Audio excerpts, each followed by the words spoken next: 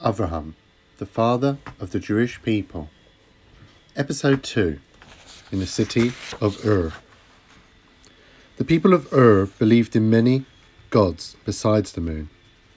In each house were idols made of wood or clay. Terach owned a shop in which he sold idols. One day, Terach said to Avraham, "Take care of the shop while I'm away." The first one to enter was an old man. "I would like to buy an idol," he said. "Sir, how old are you?" asked Avraham. 60, replied the man. "If you are 60 years old," said Avraham, "how can you bow down to an idol which my father carved only yesterday?"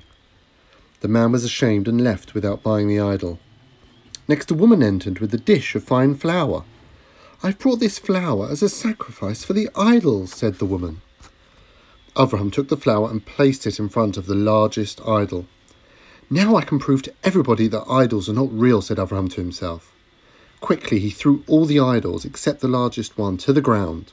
There was a loud crash as each idol fell to the floor. Avraham then took a hammer and placed it in the hand of the largest idol. When Terach returned, he found the broken idols. "Who did this?" asked Terach in an angry voice. "The large idol," answered Avraham. "What do you mean?" shouted Terach.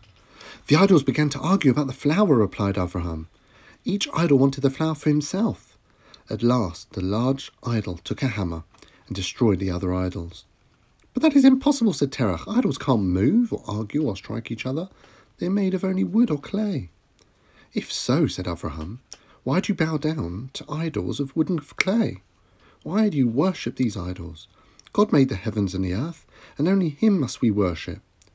Terach saw that his son spoke the truth, and he too began to believe in God.